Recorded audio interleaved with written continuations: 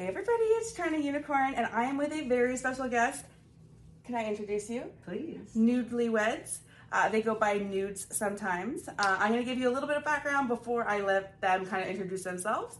But basically, when the pandemic locked down all the sex clubs, we moved to the online Oasis platform. And the first time I went into one of the event rooms, I was figuring it out, clicking on videos, whatever.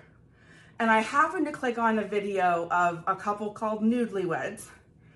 And I saw this goddess looking woman and her goddess, it was a guy looking man. And they're I think you were dressed up for a certain occasion and something that looked kind of something. And I saw these people living this life on camera that I could be a voyeur to through the Oasis platform. And I remember I saw something in them that excited me so much because I saw hope for my own life, hope for what I could find. And this is the story that I have to always introduce them with, because never in my life would I have ever used these words to another person. But I actually said to her, without knowing anything about her, that I wanted to be her sister wife. Right? And what did you think about that? Oh, I just thought it was adorable. You were just learning. It felt like you were sticking your big toe in the water and you saw the comfort and the fun that we had. And you were like, I want it. I want that. Exactly. I'm glad you took it that way, because otherwise I'm I really stalker. Don't normally come on that strong, right? I give advice to people to not come on that strong. Lock profile. Yeah, I know. I risked a lot there. But it was really... It was the thing. I never saw someone live something I wanted before without me knowing in advance what it looked like.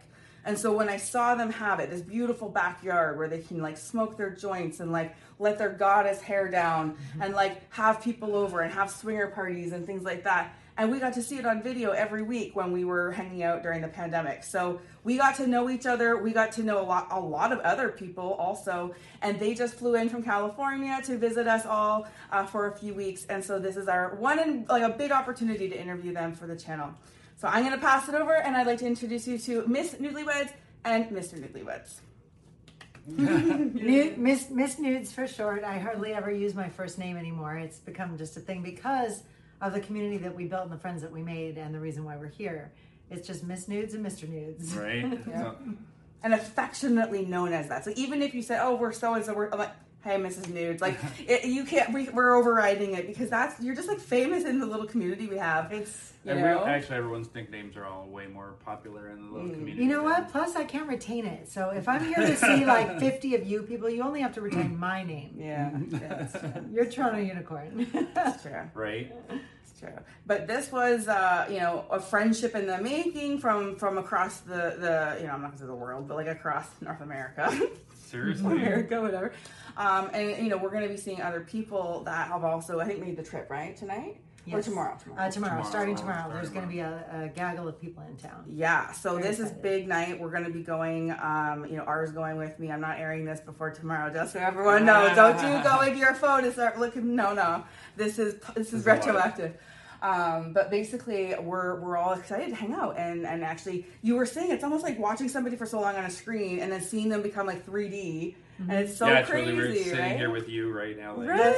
Even the comments that we've gotten so far just by going to the club a couple of times. One person was convinced my boobs were not natural this entire 2.5 years, and they're playing with them in person, going, I can't believe it. Someone was all over his cheeks. Your face, your cheeks. It doesn't look like that on the camera. I don't know. They just thought his cheeks were. I don't know. I know, he's real. It's he's come to life. Right. That's crazy. It's so funny because I have to also back up and say, one of the reasons I wanted to do the video is also to talk about you saw me before I was Toronto Unicorn, really publicly. And so it's funny because we went out to smoke a little bit of weed to get us in the mood for this little interview. And there was a guy standing there watching us, and I thought he just wanted money or something. I thought he was just lurking around. Yeah, and then he comes up, he's like, can you come here? And I was like, he wanted me to go around the corner, and I was like, sorry, dude, I'm not going around the corner with you. And he's like, are you Toronto Unicorn? And I was like, oh, yes, I am. It actually just happened. Yeah, and then he asked for my phone number, and I was like, hey, man, that's a very good try, but I'm sorry, I don't even give that up to people I date. So it was a cute approach. I'm glad he said hi, but it also was a really, crazy moment, because that doesn't happen to me all the time outside of the club. And then for you guys saw me when I was so shy and so new to even just being a bit of an exhibitionist of my personality online.